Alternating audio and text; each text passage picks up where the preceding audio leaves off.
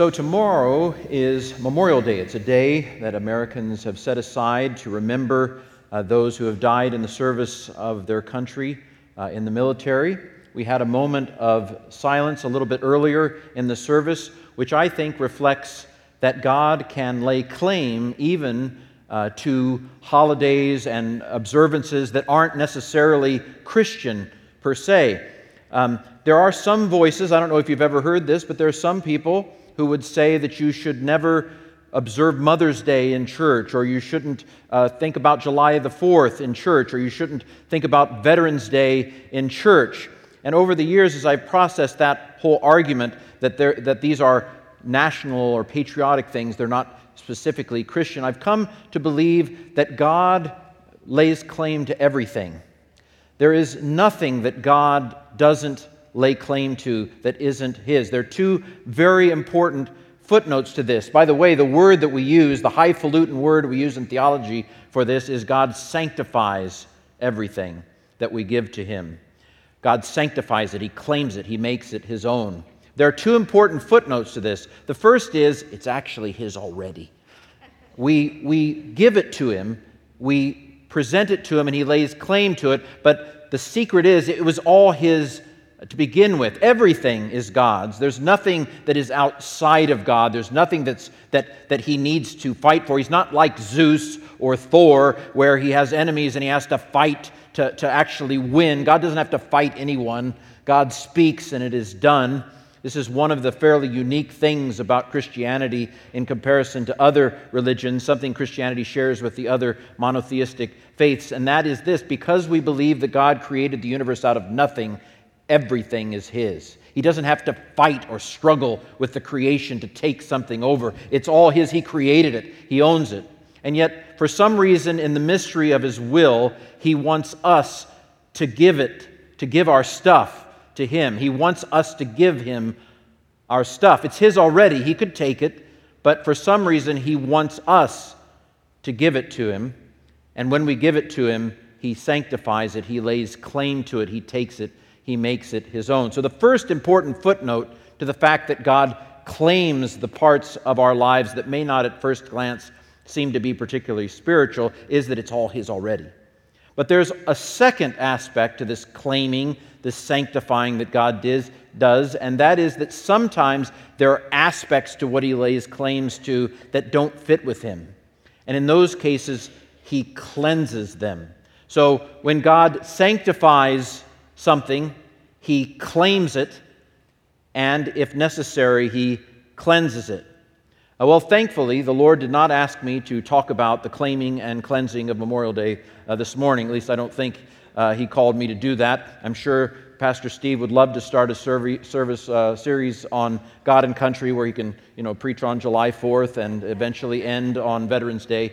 But thankfully, the Lord hasn't called me to preach on anything like that this morning. But I do want to talk about one little sliver of what you might talk about in a series like that, and that is that God wants to sanctify, He wants to claim and cleanse our fighting, our striving. And I don't mean war, I mean our personal battles and fightings that we do. God wants to sanctify them. I want to talk about 4 different scenarios and ways that God claims and in some cases cleanses our propensity to fight or to strive.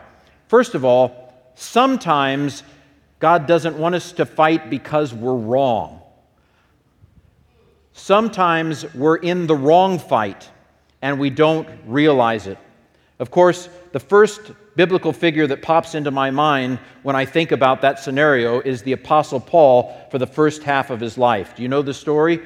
The Apostle Paul he wasn't the Apostle Paul then. He was completely convinced that these horrible Christians needed to be stopped. These Christians these Jesus followers were ungodly and they needed to be hauled in and taught a lesson. And so for the first phase of Paul's life, he was fighting, he thought, for God against these Christians. And yet he was, as we all know, and he eventually found out, completely and utterly wrong. That's got to be sobering to think about that somebody could be so convinced that they were fighting for God, and yet they weren't on the right team. I wish there was a special God Facebook messaging, that God would send me a message when I'm fighting for the wrong things on Facebook. Or whenever I'm involved with something and I'm on the wrong trajectory, I'm on the wrong team, I wish there were kind of an easy kind of way that I could find that out. Here's a sobering example. It's a little sensitive, but I won't tell you what church it was. Many of you will figure it out, and I won't tell you what the issue was, but a little over a week ago, I was listening in to a meeting of a church, and this church was on the very verge of splitting and becoming maybe 2 or 3 different churches. And there were more than 2 sides, but for the sake of simplicity, I'll say that there were 2 sides in this big debate that they were having. And here's the funny thing, the thing that was so fascinating to me. Both sides were completely and utterly convinced that they were fighting for God's side. Now, something tells me that that just can't be the case. But let me tell you the kinds of things that each side was saying. So the one side was saying, we need to pray. That sounds good, doesn't it? We need to pray about this. Let's take 30 minutes and stop our discussions and let's just pray. Well, that sounds really spiritual and really good. And they were saying things like, we need to be unified.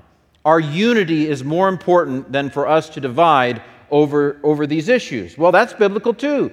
Unity, it's right there. It's in Scripture. And they were also saying, we need to love one another. Let's stop and share our stories so that we can be loving toward each other. Well, obviously that was the right side, right? They're talking about praying and about unity and about love. Well, what was the other side saying? Well, the other side was saying, we need to get back to Scripture. We need to follow what the Bible teaches here.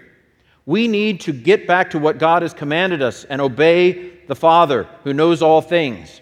We need to be orthodox. We need to keep with the teaching that the church in all times and all places has taught. Well, that sounds really good, doesn't it? We need to stand up for the articles of religion that time and truth throughout the centuries are here.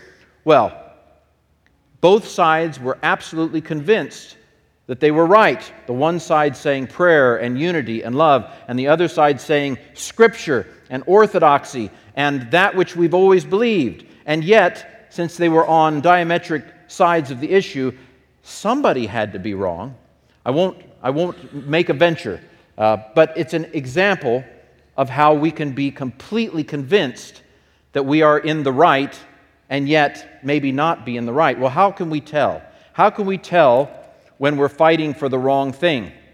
Well, I think prayer is a good start. Prayer for us and to open ourselves up. Some of us are natural-born fighters. Maybe you've taken a psychology class at some point. There's this fight versus flight thing.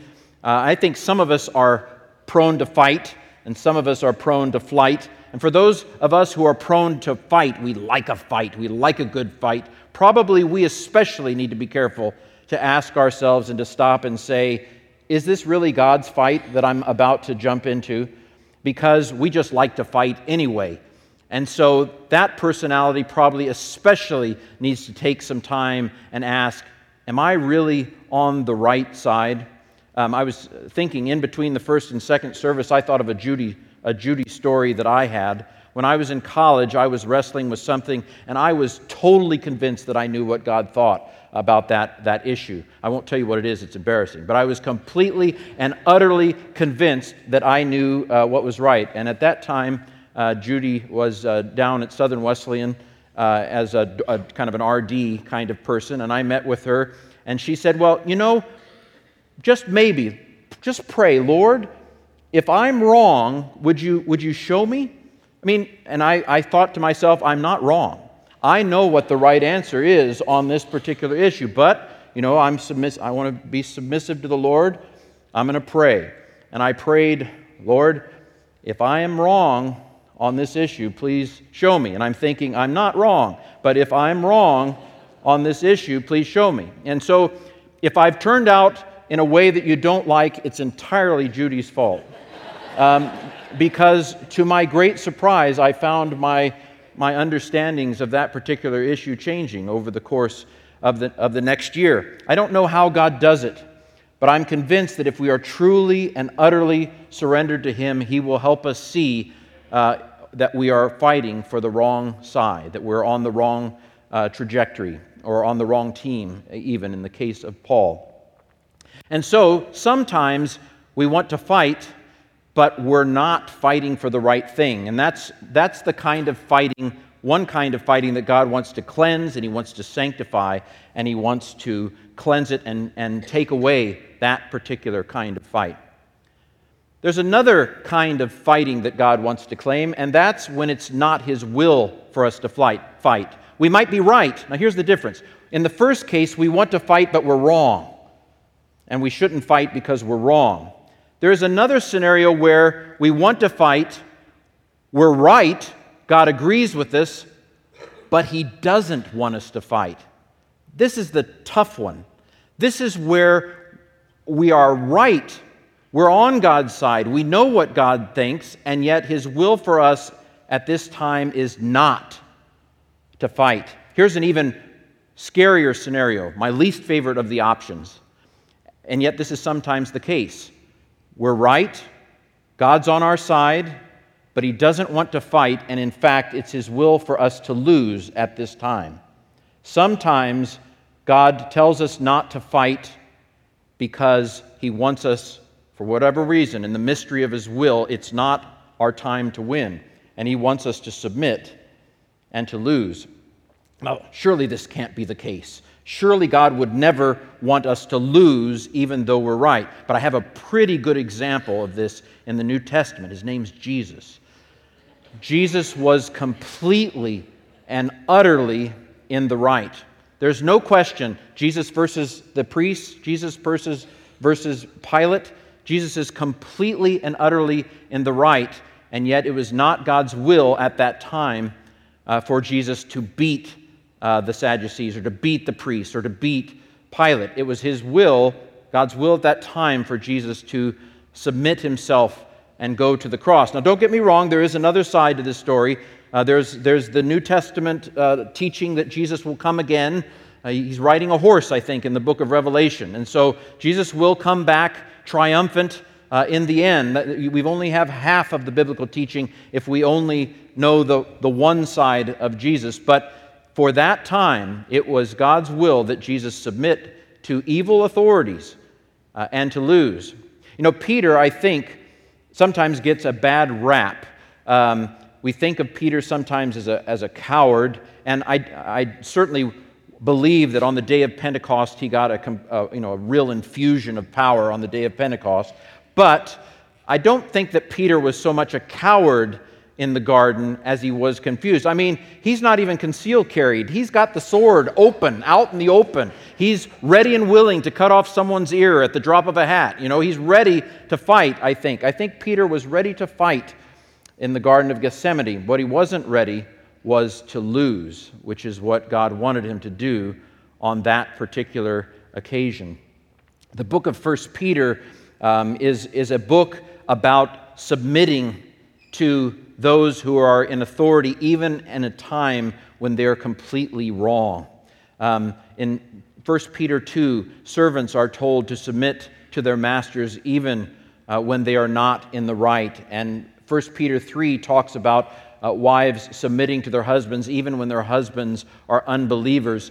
And there's something about the Greek here. I know I'm not supposed to mention Greek in a sermon, but there's something about the Greek here that I think is really neat. It has a connotation of, I think, choosing to submit. This is not a weak submission in 1 Peter 2 and 1 Peter 3. It's a conscious choice to submit to those who are ungodly because that is God's will at this particular time. And so, God sanctifies our fighting sometimes by cleansing it and telling us, you're on the wrong side on this one. Sometimes God sanctifies our fighting by telling us not to fight, and it's His will for us to lose. That's the one I like the least. Sometimes it's God's will for us not to fight because He's going to win for us. This is the one that was read in the Scripture in Exodus chapter 14. Israel is in the desert. They've left Egypt. They had a horrible situation in Egypt. They were slaves. There's a word in this. They say, well, I would have rather been a slave the rest of my life than to die out here in the desert. There's a word in that for us, in that sometimes it's easier for us to stay in a miserable circumstance rather than trust God for something greater that may involve us going through some hard times in the process. But that's a different sermon. But here, God says, okay, it's obvious you guys couldn't win against the Egyptians if you tried.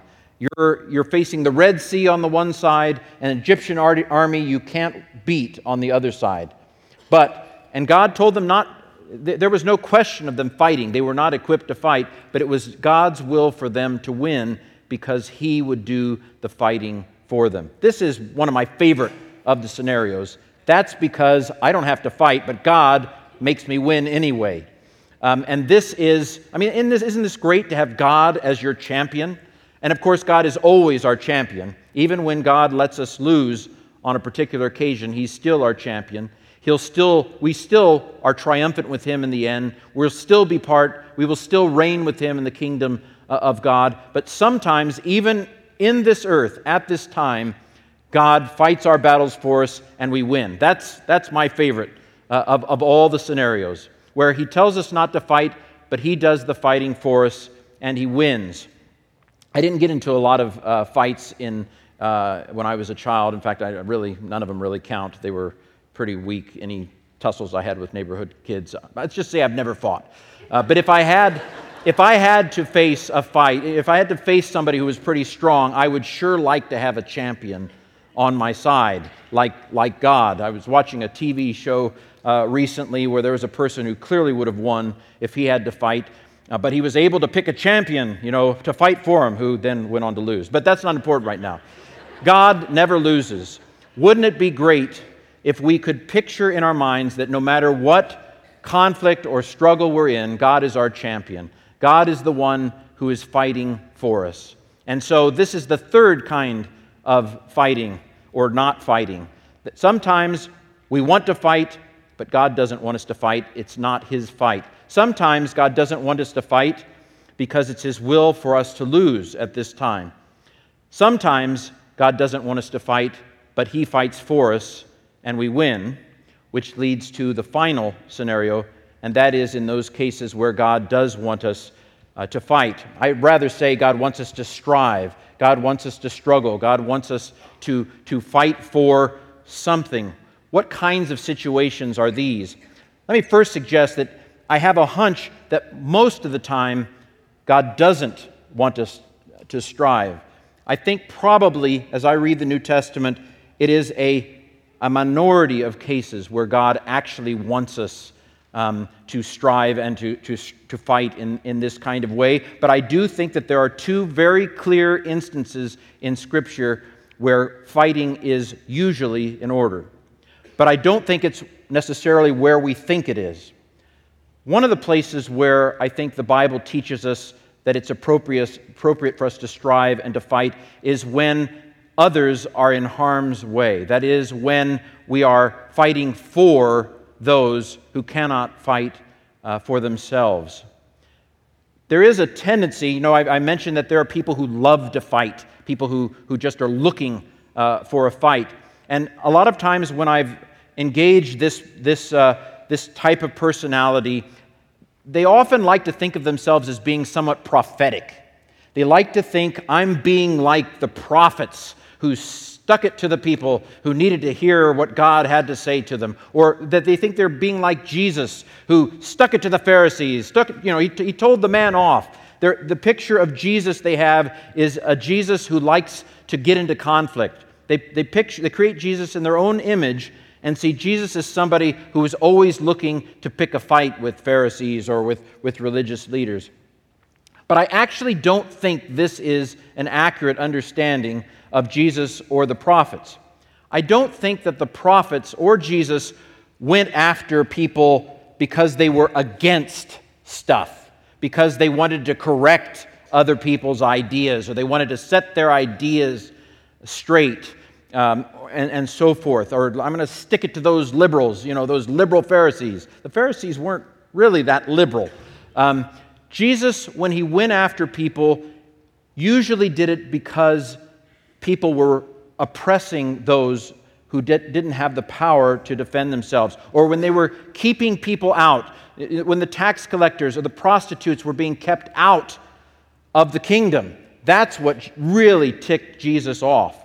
When people were putting obstacles between, you've made my house, which is a house of prayer, a den of thieves. You are keeping people from praying in my house. You are taking advantage of people in my house. You are focusing on the minor and missing out on the major.